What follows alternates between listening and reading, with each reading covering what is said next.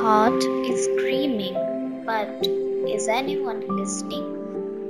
Welcome to the fourth episode of the podcast Between Shadow and Light. What happens when your heart bleeds and there are noises fading beside you while you scream and scream? Nobody ever listens, even though they sit beside you and shower sympathies like they understand what's tearing apart inside you.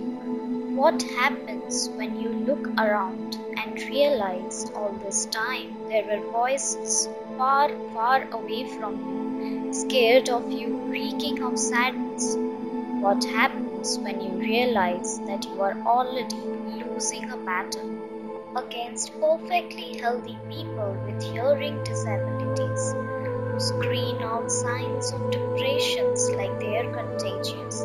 What happens to the dreams that shatter every night? You lie awake and watch those stars, wishing someday you would be with them, camouflaging with their light. What happens when my heart wages wars against its existence? What happens when I surrender sometimes to the demons that doesn't let me sleep? What happens when my breaths falter and I clutch my bedsheet and sleep like it's my last day? What happens when I breathe my last? I turn into someone else's poetry.